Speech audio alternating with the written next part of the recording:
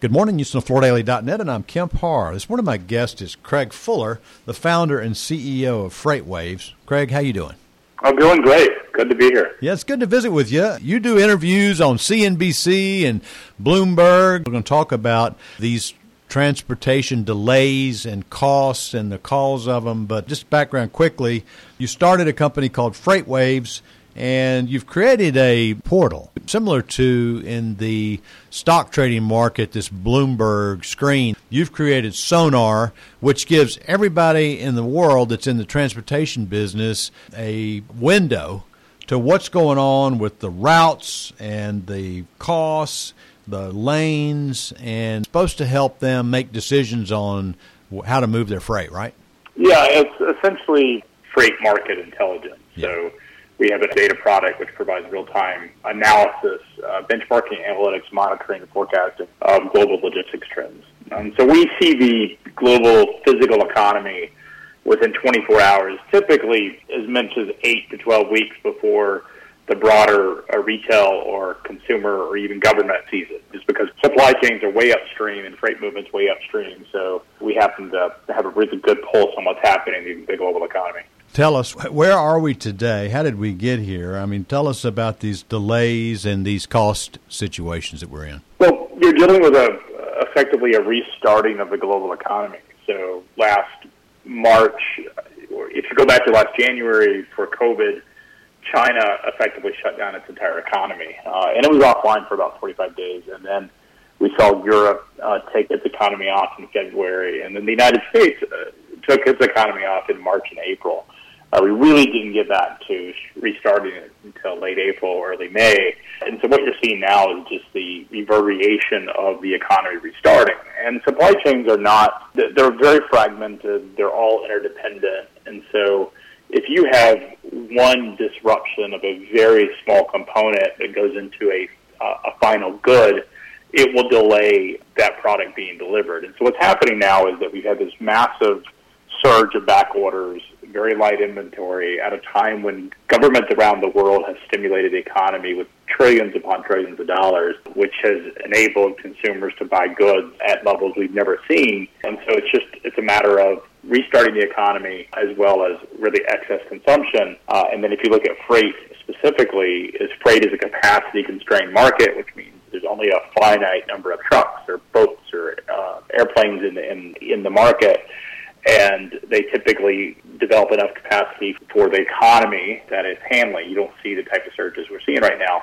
So you just have too much demand versus the amount of supply. Mm-hmm. All right. We're getting the same thing when it comes to flooring, demand outstripping supply. But tell us, if you could quantify, how much more are we paying for freight today than we normally do? Yeah, it depends on what we call mode of traffic. So trucks and boats and airplanes will all be priced based on their own capacity constraints. Yeah. You know, trucking rates are in many markets have doubled. We do see some surges that are as much as 400% increases in trucking rates. On an average, you're probably looking at, if you looked at spot rates, about doubling. On contract rates, you're about 30 to 40% higher. Mm-hmm. At a time when oil prices have also gone up. So we're talking about the underlying rate in trucking has gone up by about 40%. And oil prices have doubled as well, so that additionally gets passed on to the cost of transportation services. If you look at ocean is a completely different animal. You know, we're seeing spot rates as much as 800 to 1,000% higher. It is not unheard of for spot rates in the ocean side to have gone from 2,000 to as much as 20,000 per TEU, which is a container unit. So we're talking about substantial rate inflation that's really creating this massive surge in pricing. Well, one of the things, when the government talks about the fear of inflation is that inflationary costs could actually stall ongoing commerce. So question to wonder, where are we on the curve? Are we on the backside of it? Are we kind of stuck where we are? Tell us what you think. It depends on what you're talking about. Trucking rates have probably peaked, so it doesn't mean that they're going to fall down or go down significantly, but sort of the upper end of trucking rates We think we sort of hit the upper ceiling right now. The market's going to stay high for a while just because there's so much demand out there versus the amount of supply. But we don't think we'll see exponential acceleration in trucking rates. Ocean rates is a little different just because there is a finite amount of capacity, and it takes a lot longer to add capacity on the ocean market as it does trucking. So trucking, OEMs can produce a truck in a couple of weeks. Drivers can enter the market within a couple of weeks. So the trucking cycle runs much leaner or much quicker than what the ocean cycle does.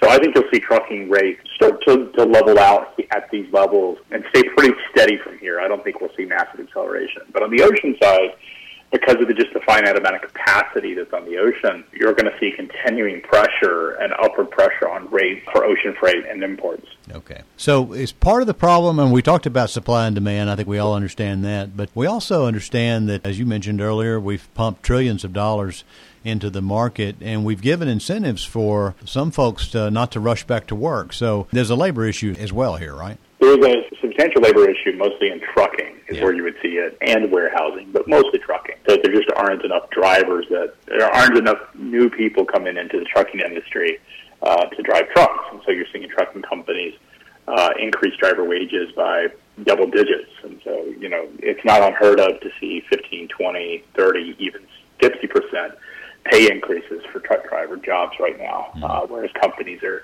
really actively trying to get people to drive trucks that perhaps find alternatives. And it's not just government stimulus and unemployment.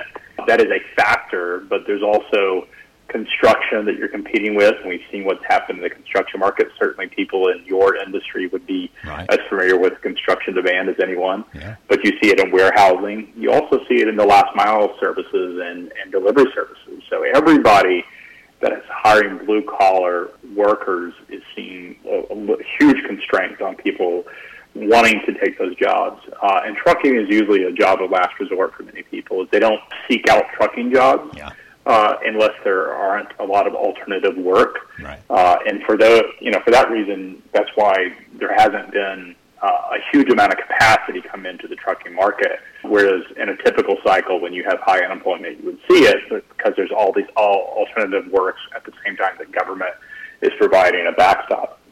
I'm sure you've been asked this many times because people want to know, when will things normalize? What is your outlook, perspective on when we'll see some sense of normalcy when it comes to transportation? I think second quarter of next year is the earliest that we would expect the market to quote-unquote stabilize. So you just have so much demand coming through the economy. So whether we're talking trucking, trucking will stabilize a little sooner than ocean freight will.